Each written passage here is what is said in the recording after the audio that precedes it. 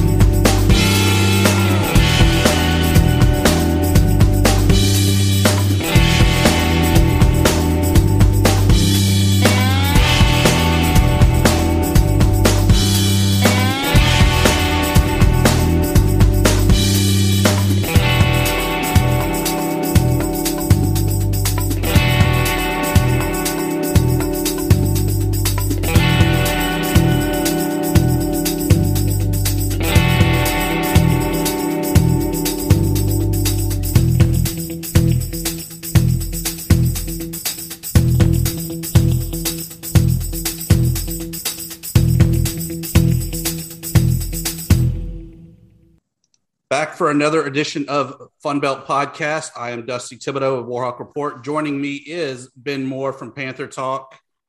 Ben, it wasn't a good week for our teams collectively, but man, it was a beautiful week for Sunbelt football. Some great games there. Tell me what happened with the Panthers. Yeah, they got run over by App State. It was close for about a half, 14-9. Not the most aesthetically pleasing football game there downtown Atlanta on Saturday afternoon. Then kind of App State did what they do, right? They, capitalize on mistakes, don't make mistakes of their own, and just ran away from the Panthers, pretty good. And I think there was one of those scenarios too. I think in any game of football, high school, college, pro, whatever, if you turn the ball over repeatedly, you're destined to get beaten pretty well. And that's certainly what happened to the Panthers, and they'll be licking their wounds and before a trip out to your alma mater this Saturday, which I'm sure we'll get into a little bit later. Yeah, I mean, no people's no problem. They still had the good running game there. Chase Bryce kind of picked it up though with the aerial attack. 326, 3 touchdowns. Georgia State 3 of 15 on third down conversions. But I got you beat. 13 for 13, Grayson McCall for 212 and 2 touchdowns. And he didn't even play the second half. Apparently he got hurt, and I missed that whole discussion that he was out due to injury. I thought they were just, giving us the mercy rule after they had already covered by the end of the second quarter. But no. The guy, though, that I did come away impressed with from that Coastal Carolina game, Isaiah Likely, the tight end, slot receiver, 5 receptions, 95 yards, 2 touchdowns. That dude can play all around. He's not just a tight end. He's not just a receiver. He's probably going to be our next draft pick out of the conference if Grayson McCall doesn't decide to turn pro at the end of this year. Not speculating that that's the case, but I do think that he has a good chance of being the Sun Belt Conference's next draft pick. In addition to that, Arkansas State went to Georgia Southern. We all thought that was going to be a train wreck of a game with Georgia Southern having the interim head coach, everything that they have going on down there. But really, Arkansas State competed in that game until there was about a 14-point swing that happened within a 2 or 3 minute run there. And then the Red Wolves just couldn't ever get back to being even. They were playing from behind the rest of the game. Yeah, it was just a blitz, wasn't it? Kind of old Georgia Southern football too. A ton of rushing yards. I believe they put up over 500 on the ground. And as you mentioned, interim coach Kevin Whitley, the only coach on the staff that had head coaching experience at any level, rallied the guys and just took advantage of that Arkansas State defense. I know Jeremy is not here to defend his Red Wolves, but we've talked about it. I mean, that defense has kind of been an issue for a bit, and obviously a whole lot more work left on the docket the rest of the way. Giving up 59 points and just getting run over on the road is not what you want to see. And just stupid numbers there by Logan Wright. 208 on 10 carries. I mean, that's a first down every time you're even looking at the ball. Hard to duplicate that, but I would definitely love to see what he can do this upcoming week. Troy went to South Carolina as well. Actually, a pretty good showing there for the Trojans. They had just 2 penalties, so they were really playing discipline. They were playing up for that game. I was kind of surprised that they had as good of a showing as they did after going to ULM and losing there. I thought that trip to Monroe was kind of their deathbed and they were done. But they actually had a pretty good showing. Yeah, really played well. I think the biggest thing that got them ultimately in the end was the turnovers. I mean, you saw that game was close. They just needed, more touchdown drives. B.J. Smith goes over 100 yards for the Trojans there, but just really couldn't kind of get over that, that big couple plays and sustain much there to register a huge SEC victory. We talked about it last week. They were only 7-point dogs in the game, so we imagined it was going to be close based on a lot of the factors. But South Carolina was able to hold on there and push aside the Trojans. Kind of our first big game of the year was the undefeated team of South Alabama hosting Louisiana-Lafayette. I really expected this to be either almost a 10-0 shutout, almost all defensive stand, or first one to 100 wins because it's all offense. Really, the difference, though, came down to special teams. South Alabama missed the PAT, had another blocked, and then the desperation 2-point conversion. They just weren't able to convert, lose by 2 to the Cajuns. The most surprising stat to me out of that, though, Levi Lewis just 58 yards passing. Now, they had a great running attack, but 58 yards passing, is that in the quarter? I mean, I had to go and double check that, but no, that was the final stat number. So really kind of a head scratcher there on both sides of what's up with these Cajuns and what happened to the Jags. Yeah, really shocking stats from Levi Lewis. I mean, 9 for 20 out of a guy who we've seen carve up just about every team in this league. It definitely was head scratching. They found a way to win, certainly. But what was interesting to me is, again, we talked about it the last few weeks. South Alabama having the defensive game plan to limit the Cajuns and limit that offense and get opportunities. And at last, South Alabama's in a close game that they don't find a way to win. So, it was certainly the game of the night. And as you mentioned, some special team blunders there. Of course, our fan of the FunBelt podcast, Jalen Tolbert, goes crazy again, speaking about guys that could be drafted. He certainly is a guy that I have circled as well. Some big games this week, but really the next super big game that's in the conference next week, but we got to get a jump on it right now. Louisiana-Lafayette, App State, they're going to battle. Joining us to talk about it, the voice of your Ragin Cajuns, not Jeremy, since he's not here, by the way. Jay Walker joins us. Welcome in, Jay. I appreciate it. Thanks so much. I was chuckling. You guys were talking about Georgia Southern, and I had visited with Brian Maggard, our athletic director, and I said, okay, the lock of the century, Georgia Southern will beat Arkansas State. He said, why do you say that? And I said, because a team plays its best game of the season after they fire their coach. I mean, and this is true. If you go back and look at coaches that get fired mid-season, the team always plays well the next game. So he texts me during the game and he said, you were right about Georgia Southern. And I said, you need to fire Billy after the game so we could beat App State. And of course he got a kick out of that and stuff. But that was crazy. And, the Cajuns game on Saturday, look, Levi did not have a good game. It was statistically his worst game as a Cajun. Now, there were a couple of monsoons that hit during the course of that game. That might have had a little bit to do with it, but really he wasn't all that good. I mean, I don't think the receivers did a very good job in helping him, and I don't think he threw it very well. But earlier in the week, there was a press conference at South Alabama, and one of their defensive linemen. Now think about this. One of their defensive linemen said, we're not concerned with their running game. Now, the last time somebody said that about the Cajuns was 2004, before Tyrell Fenroy got to the university. And they've had a great ground attack ever since. And so the Cajuns came out running the football. They pounded the rock, 3 touchdowns, all on the ground. They had, I think, 220 yards rushing for the game. And I'd said to JT Crabtree, the South Alabama radio play-by-play guy, I said, if the Cajuns rush for 200 yards, they're going to win the game. And they did. Now, wasn't pretty. And it all comes down to a guy that I think is one of the better kickers in the league, in Diego Guajardo, missing a field goal right at the end of the game.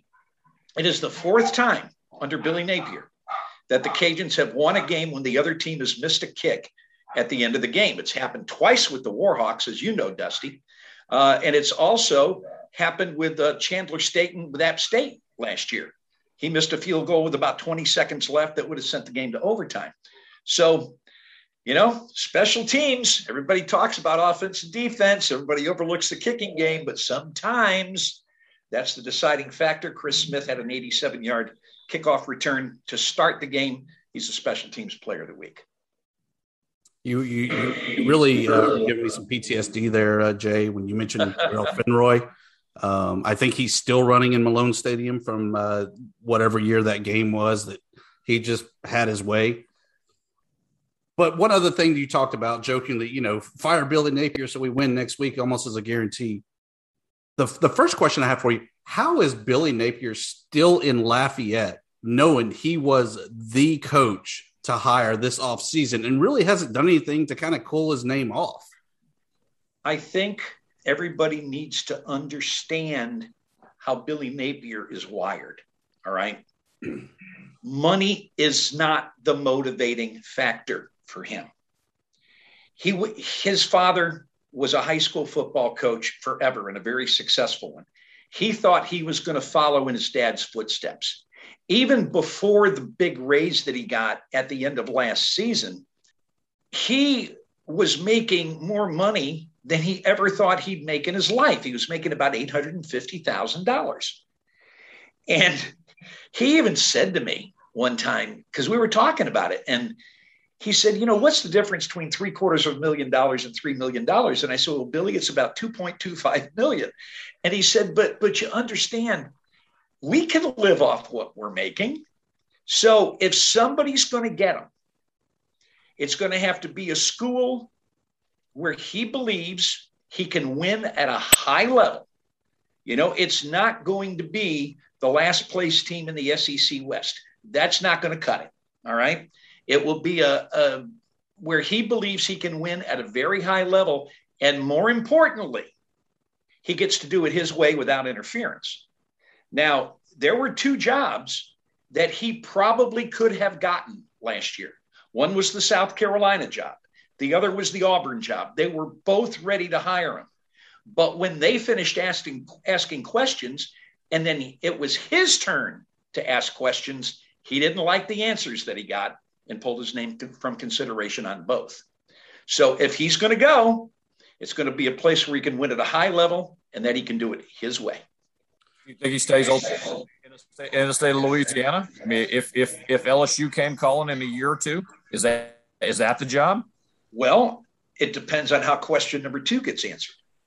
You know, LSU is famous for having very influential boosters being very influential. Now, Scott Woodward, the new athletic director, I don't know if Billy Napier's the guy he's going to go for, because if you look at his track record, he goes for big names. And, while Billy, I think, is a very popular name, I don't think that anybody would call it like a big name. And Ben, I'm telling you, there are some folks that are LSU supporters that will never, ever, ever, ever say it's okay to go get a coach from UL to go and be the head coach at LSU, maybe in any sport. That's true. But, in you saying that, I immediately think back to ULM's baseball coach, Smoke Laval, was the guy tapped to replace the legendary Skip Bertman. I know that if you look at the records, it was not really a smooth transition or a good transition by LSU baseball standards. But I think if the situation is right, you could see it happen. But I agree with you that I don't think in football terms you would see the flagship school in their eyes stooping down to one of the ULS schools in order to get their next coach. Yeah, and I think the difference with Smoke was he was an LSU guy in that he was the top assistant under Skip for many years before going to ULM. And he had great success at ULM. And, I was a little bit surprised he didn't have more success over at LSU. But, even with all of that, we had a baseball coach here that was pretty good.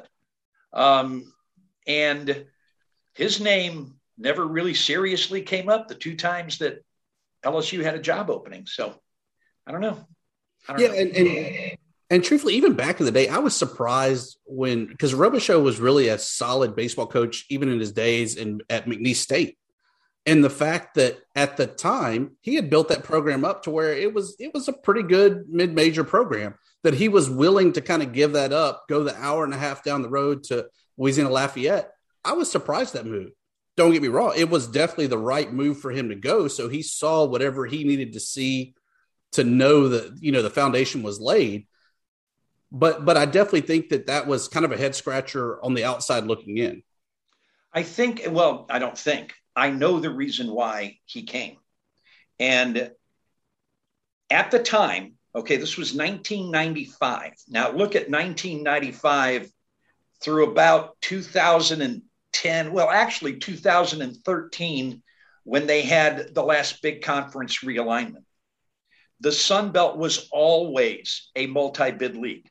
Sometimes they got as many as 4 into the NCAA tournament.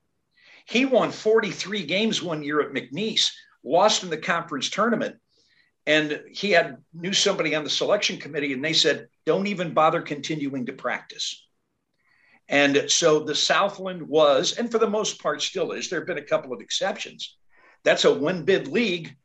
And then he was looking at the Sun Belt, where you didn't have to win the conference tournament every year in order to get to the NCAA tournament. He and I, of course, Tony and I turned out to be very, very good friends. And he has, he's told the story more than once. And he's told it publicly, but to me privately as well. That's what enticed him to move an hour the other way. And also, it's not like he wasn't familiar with the place. He did, after all, pitch at USL. So shifting gears back from baseball to football there, Jay, we're halfway through the season, which is absolutely crazy to me. And we'll definitely be halfway through the season by the time that y'all face off against the Mountaineers next week. What have we learned about the Cajuns here in the first half of the season? That they're very inconsistent. At times they've struggled to run the football, which has happened, never in the last 17, 18 years. They, Levi has been a tad inconsistent. The offensive line has been inconsistent. The secondary struggled in the first couple of 3 games, although they're starting to get it together now. They just haven't had a game where every part of their team has played well at the same time. And as a result, Cajuns are 4-1 and the fans are mad. All right, because they haven't, they've got an 8-point win over Georgia Southern, a 2-point win over South Alabama, a 3-point win over Nichols. They're not going and dominating their opponent like I think a lot of the fan base believe that they should with those particular opponents. Now, both conference wins came away from home. And Ben knows this. Statesboro's not an easy place to play at all. And South Alabama now has an on-campus facility that seats 25,000, where you can get student body participation. And even with the monsoon the other night, their student body really, really turned out. So that's going to be a difficult place to play. I made the comment, I've never been unhappy with a win. And the reason why I've never been unhappy with a win, and Dusty, you'll probably remember this, there was a 5-year period from 1997 to 2001 where the Cajuns were 9-45-1. So I'm never going to get upset over a victory. It ain't happening. Every victory that I've ever called has been just tremendous. And that includes the 2-point win they had over South Alabama. But no, this team's been inconsistent. I don't think there's been a performance this year that they've had so far that would be good enough to beat Appalachian State. Kind of evaluate some film there, and both teams. I'll be honest, that's the game of the week. Certainly next week for me. Looking ahead a little bit, just having both teams on a bye to prepare for that. Each coaching staff loading up. I think that's one I know we'll be talking about certainly. Not only this week but next week as well. It's the Cajuns finally got a win over App State last year after 8 consecutive losses. And it happened on a very cold night in Boone in December. I think our fan base really has a lot of respect for App State because really they've kind of been the gold standard for a while now. And they're good again. That I think the thing that's scary about them is last year they were very, very run oriented. And if you could slow down their running game, you could hurt them because they struggled at times to throw the football. Well, they can still run the football. And now you got a guy who can sling it to go along with it. So they're a very scary offensive football team. And App is always pretty good defensively. So I like the Cajun defense. I don't want anybody to get me wrong. I like the Cajun defense a lot. I think the front 7 is as good as they've had in years and years and years. But they're really going to get tested Tuesday night with that App State offense because they're good. No doubt. We couldn't bring you on here and not talk a little hoops. We know practice is underway for Coach Bob Marlin and the Cajuns basketball team as well. I know expectations are always high on that side of the athletic side or the facilities as well. What are your expectations for Coach Marlin and the Cajuns this year and the league as a whole? You may remember, I guess it was 4 years ago when the Cajuns won 27 games.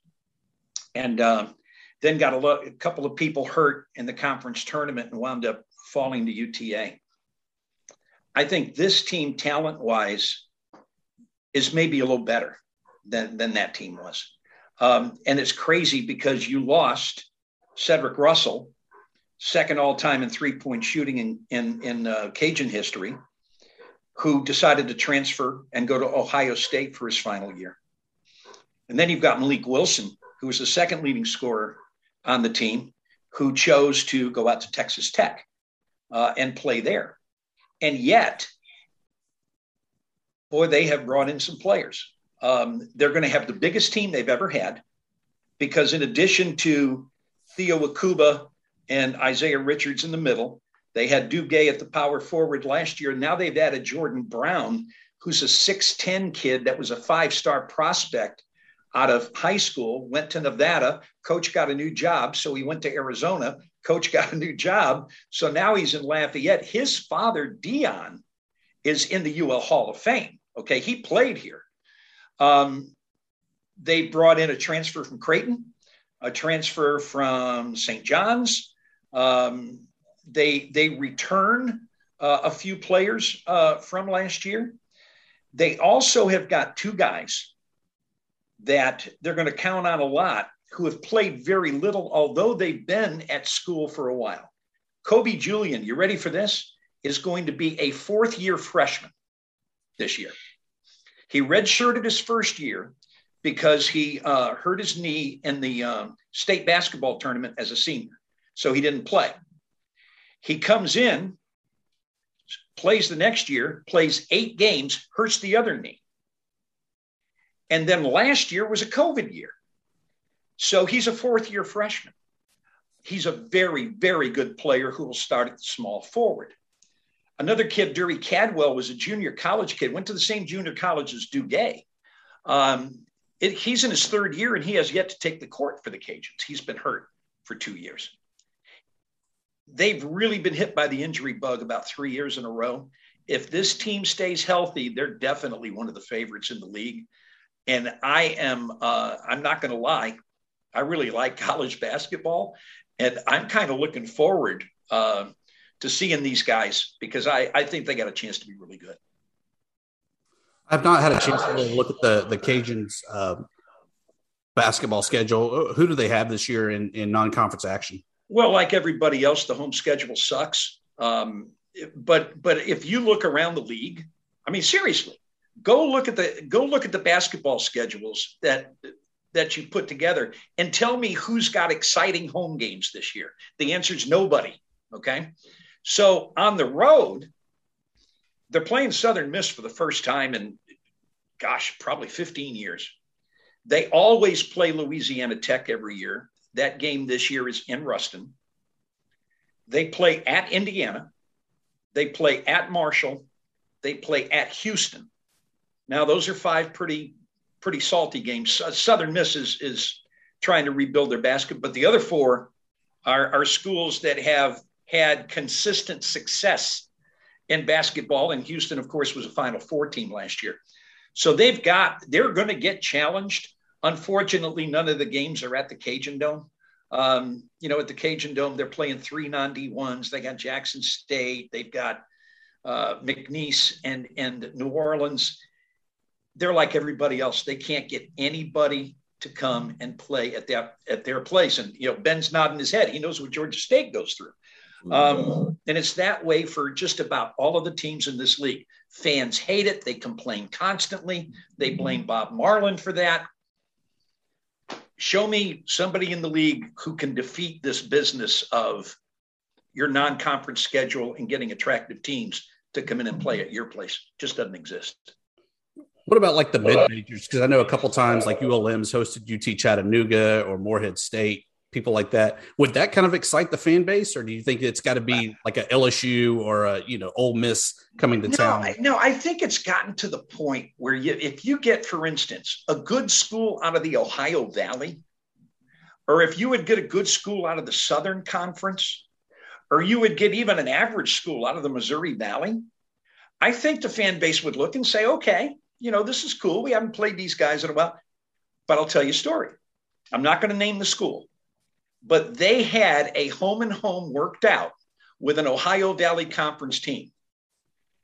The contracts had been sent out. They were going to play in the Cajun Dome this year and over at their place next year. And at the last minute, that school decided to add a 4th non-Division I team to their home schedule. Have a nice day. So as we shift gears back to football again, how do you see this league kind of shaking out this upcoming year? I'm going to be frank. I don't think this league's very good. I think you've got 2.5 teams that are really good. I think Coastal Carolina and App State are both very good teams. I think the Cajuns should be right up there with those two. They haven't played like it, but they might go out, play their best game of the year and win on Tuesday. Man, I don't see anybody else in this league that makes me go, gee, these guys are pretty good. Georgia State's already fired their coach. Troy's coach is on the hot seat. Georgia State's played a good schedule, and I was starting to wonder if maybe they were ready, but they're 1-4. Yeah, you can't get around that. The second best record in the West is ULM at 2-2. So, I'm sorry, South Alabama's won 3 games, but we know the Warhawks are trying to rebuild after a disastrous year last year. We're still waiting for Texas State, pardon my French, to not suck. And South Alabama, they're better. Arkansas State hasn't shown that they can stop anybody from running or throwing. Now, Cajuns have to go to Jonesboro. And Jonesboro in the past is where the Cajuns have gone to die. They did win there 2 years ago, but they've only won, look, this is my 30th season. And I think you can count the Jonesboro wins on one hand, and they've been playing just about every year. It's just not an easy place to win if you're the Cajuns, and Arkansas State doesn't like the Cajuns. So they're always ready to play when you go up there. But that, it doesn't mean the Cajuns can't win. I think Billy Napier's greatest statistic, he has never lost to a Western Division team since he's been there. He's 13-0. And he is very succinct about the way he approaches it. He'll tell his team, it's a division game, it counts double. And really it does, okay? Because, if the Cajun, let's say the Cajun, regardless of what the Cajuns did this week, you go up to Arkansas State and lose, and now Arkansas State's got to lose one more conference game than you do. Somebody else biting them and making it even is not good enough. So that tiebreaker is so very important. And over the years, Dusty, you've been following this league a long time. I know, Ben, you've been here a while too. That tiebreaker comes into play a lot. So the division games are very important. Billy puts a lot of emphasis on them, and he's had great success as a result. It doesn't mean he's going to win in Jonesboro 2 weeks from now. I mean, it's never been an easy place for the Cajuns. So we wrap up with a good history lesson. I didn't realize you had been around the league for 30 years. That's amazing. Who are some of the greatest players and greatest games that you've seen, not only in Lafayette, but around the league as well? Well, first of all, the league's only 21 years old. So I was around before the league even existed, at least in football. Okay. Right. I've been covering the Cajuns ever since they joined the FunBelt Conference when the American South and FunBelt merged back in 1992. I've been doing games there ever since. Dante Culpepper played at Cajun Field. He was good. He was good. Randall Cunningham played at Cajun Field. I remember Nelson Stokely. This is before I started doing the Cajuns. Nelson Stokely's first game in 1986, they played Oklahoma State at Cajun Field. Oklahoma State's quarterback was a guy by the name of Mike Gundy. Their best receiver was a guy by the name of Hartley Dykes. Their number one running back was a guy named Thurman Thomas, and his backup was a guy named Barry Sanders. I don't think the Cajuns won that game, did they? Let me tell you what happened. They lost on the last play of the game. They were up. They blocked a punt with a couple of minutes left to go up 20-9. Only about 3 minutes left in the game. Oklahoma State returns the ensuing kickoff for a touchdown, makes it 20-15. Cajuns go 3 and out. Oklahoma State's driving downfield. Gundy completes a pass over the middle with just seconds remaining. And a guy, I don't even remember who the player was, but he hit the guy so hard it jarred the ball loose and it was incomplete. If he lets him catch the ball and tackles him, the Cajuns win the game. But the clock stopped. They had one more play, and Gundy hit Hartley Dykes on a fade to win the game, 21-20. Cajuns also lost to Ole Miss 21-19 that year and lost to Tulane 42-39. Cajuns had a freshman quarterback that year by the name of Brian Mitchell, who turned out to be a pretty good football player. Jay, I could talk with you all day, but I appreciate you taking some time out to talk to us here on the FunBelt podcast. Looking forward to seeing you. Like I said, I'm trying to make it over to Lafayette for the Georgia State Cajuns game on a Thursday night coming up here in a couple of weeks. Definitely will be there after Thanksgiving for the good old battle on the Bayou. Always look forward to catching up with you. I really appreciate you guys having me on. I think podcasts are great. I mean, I really do, because you can sit and talk. You don't have to take commercial breaks. You're not confined to a certain period of time, and you can just visit. I think podcasts are a great invention. I've started doing them myself, and I'm looking for great stories in the Cajun athletic department and doing stories on them. I just finished doing a story on Duguay, the Cajun basketball player who's lived in 4 countries and speaks 5 languages and has never had a bad day in his life. I've got one coming up with a soccer player who is from Haiti, and her country, of course, is 2 earthquakes, 3 hurricanes, and an assassination of a president, all in her lifetime. Looking forward to talking to her. Podcasts are wonderful, but I appreciate you guys a whole lot having me on. So we're halfway through the season, Ben. This upcoming week, Sunbelt action gets started on Thursday night. Coastal Carolina goes to Jonesboro. As Jay said, that's the place where teams seem to go to die. I know I couldn't tell you last time I've seen ULM win there, or any team that I really kind of had that rooting interest for go there and actually get the victory. What's your take on this ESPNU game? Yeah, that's the interesting part to me, right? Coastal looks like a buzzsaw right now. Arkansas State is more than happy to give them the yards and the points from what it looks like. It looks like a blowout on paper. Crazier things have happened, as you mentioned, there in Jonesboro. So, I don't know the status of Grayson McCall, as you mentioned. He may got banged up there in the game against the Warhawks. So, do we see Jamie Chadwell and the coaching staff take a little bit off the gas potentially? Do they try to, run the ball a little bit more?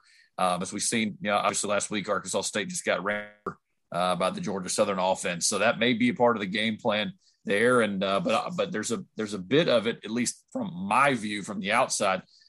They're trying to put a number up, trying to, get a higher ranking and make these games, at least on paper for those national writers that aren't going to be watching the Sun Belt, quite candidly, to try to put a number up there and say, hey, look, we're obliterating the league. We need, a vote or two to continue to rise in the AP and the coaches poll. So we know certainly the college football playoff rankings are coming up very shortly, and then they're going to try to get, jump in that conversation. They could do it again, obviously, on Thursday night. Yeah, and they're averaging 48 points a game. I mean, it's just blowout after blowout. It's really boring football to watch right now of Coastal Carolina. I mean, I guess if you're a Sean's fan, it's fantastic. But at the end of the day, they are at the mercy, honestly, of Cincinnati and what Cincinnati does. They're not going to leapfrog Cincinnati because Cincinnati has the upper leg on them. We talk about different teams playing from behind. Coastal's definitely doing that. So the only thing they can really do is control their own fate, keep winning games. Does it have to be a blowout? Not necessarily. They just got to keep putting up dubs. And I think that they will this week against Arkansas State. Wouldn't surprise me with the curse of Jonesboro coming in and biting them. But definitely for the good of the league, we want to see the Chants keep rolling on. Yeah, the biggest stat, and the one that I'll share real quickly. I mean, they're basically their first few opponents are 5-14 combined You're talking about Cincinnati specifically playing Indiana, playing Notre Dame, going and winning those road victories. That turns a whole lot more heads, than going on the road in the Sun Belt, as we well know. So they're going to have to continue to win impressively, and interested to see if the Red Wolves have any changes at all, or if Coach Butch Jones and that crew just gets obliterated again. A couple of intriguing matchups there. Georgia Southern goes to Troy. I'm interested more so to see if the Eagles are still rolling with their interim head coach, or is this the game that we were expecting last week, that they kind of have the woe is me, we lost our coach, we're not any good. Is this the week that we see it? And then the other game is South Alabama going to Texas State. Texas State eventually has to have things click for them. I mean, they have too much talent. Spavital said on the weekly press conference that they got about 14, 15 players back.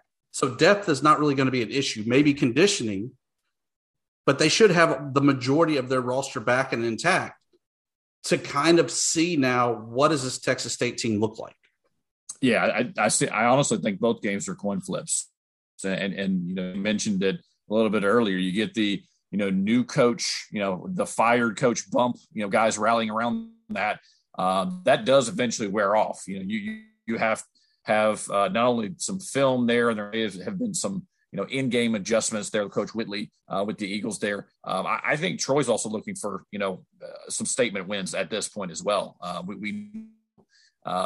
Chip Lindsey is kind of on the hot seat if you talk to a lot of Trojan fans too, because there's been expectations of that program really since he arrived. But this is now year 3. I think it's an important game for them. And I'm interested as well to bounce back from Kane Womack and that South Alabama squad. We know playing in San Marcos is not always the easiest destination either. So, they, to me, both of them, at least on paper, are coin flips, and they should be very good games on both sides. Our battle, Ben, I guess we're supposed to be like fighting each other literally. The Panthers come to good old Fun Row. I take your advice and never bet on the Panthers, so I'm picking ULM on that aspect, and I've been burned on your advice of, the Panthers are great, they're going to do it. So I'm picking ULM, if nothing else, just listening to you. Yeah, it's an interesting battle. Probably two of the least potent offenses in the Sun Belt so far this season. There is abounding, specifically at the quarterback position. And turning the ball over. That's been, the issue and really the boogeyman all season for the Panthers. They cannot seem to hold on to the football. Last year they were top 10 in sacks. That hasn't happened, to this point through 5 games. They haven't been able to generate turnovers. They were top 5 in the nation last season as well in generating interceptions and fumbles. And Coach Elliott talked about that and how important that is. But I think the interesting part about it is fans in Atlanta right now are looking for a definitive decision on the quarterback position. Everyone, assumes, that Cornelius Quad Brown was going to take a next step here in his sophomore season. He just simply hasn't. Darren Granger, who had a game, to keep the Panthers in against Auburn on the road there.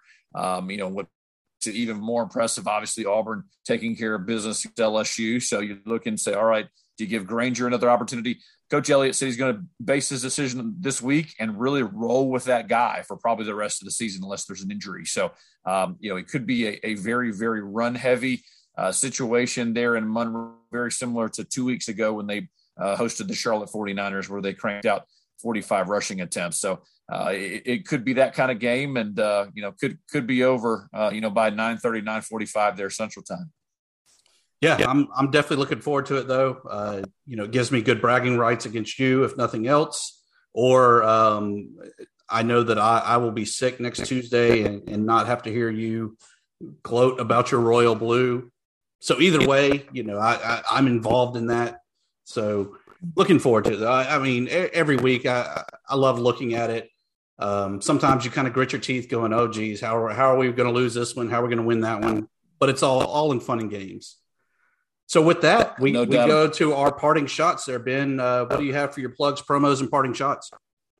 Yeah, absolutely. Well, folks are excited. As we talked to Jay a little bit earlier, basketball season is almost here. We've had a chance to talk to Coach Rob Lanier. He gave a 40-minute opening press conference to talk about practice. It was great. Enjoyed talking to Coach Lanier and the Panthers. I agree with Jay. I think it's going to be Louisiana and Georgia State, respectively, those two teams in basketball. So we're talking a little basketball recruiting. Signing day is coming upon us. Always talking football and football recruiting as well. And we'll talk about and preview the game there in Fun Row. Excited to see that. And there has been some folks that have exited the roster as well. So there's no more bacon on the Georgia State roster. So I love bacon. That happened last night. I'm the same way. He's choosing greener pastures as a guy has already graduated. So it's interesting. This is now, as I mentioned last week, you get week 4, week 5, guys start looking around and going, hey, if I can potentially maintain that redshirt status, I'll move along. And now just seeing some different faces in different places. So it's exciting to see. And as you mentioned, we are staring at the halfway point of the season.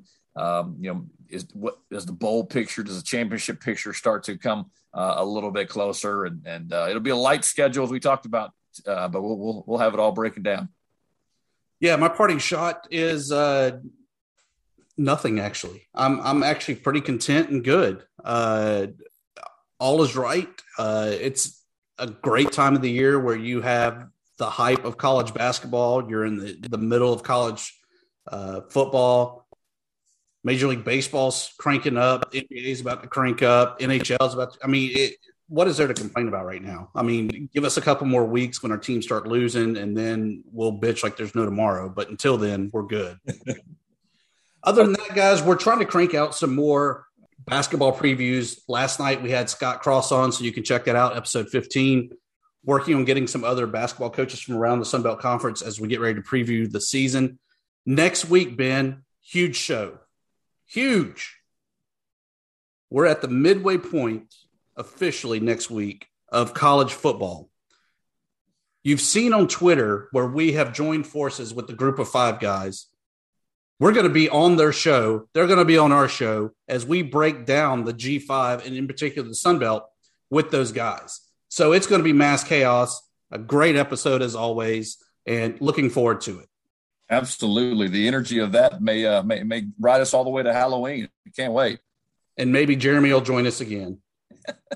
Stop boycotting the show, Jeremy. We love you, buddy. Yeah. Guys, thanks so much, and look forward to talking to y'all next week. What if you could have a career where the opportunities are as vast as our nation, where it's not about mission statements, but a shared mission? At U.S. Customs and Border Protection, we go beyond to protect more than borders. From ship to shore, air to ground, cities to local communities, CBP agents and officers are keeping people safe. Join U.S. Customs and Border Protection and go beyond for something far greater than yourself. Learn more at cbp.gov/careers. This is your invitation to the intersection of versatility and design. The kind of experience you can only find in a Lexus SUV. A feeling this empowering is invite only. Fortunately, you're invited. Experience the versatility of the complete line of Lexus SUVs and some of the best offers of the year on select models at the Invitation to Lexus sales event, now through April 1st. Experience amazing at your Lexus dealer.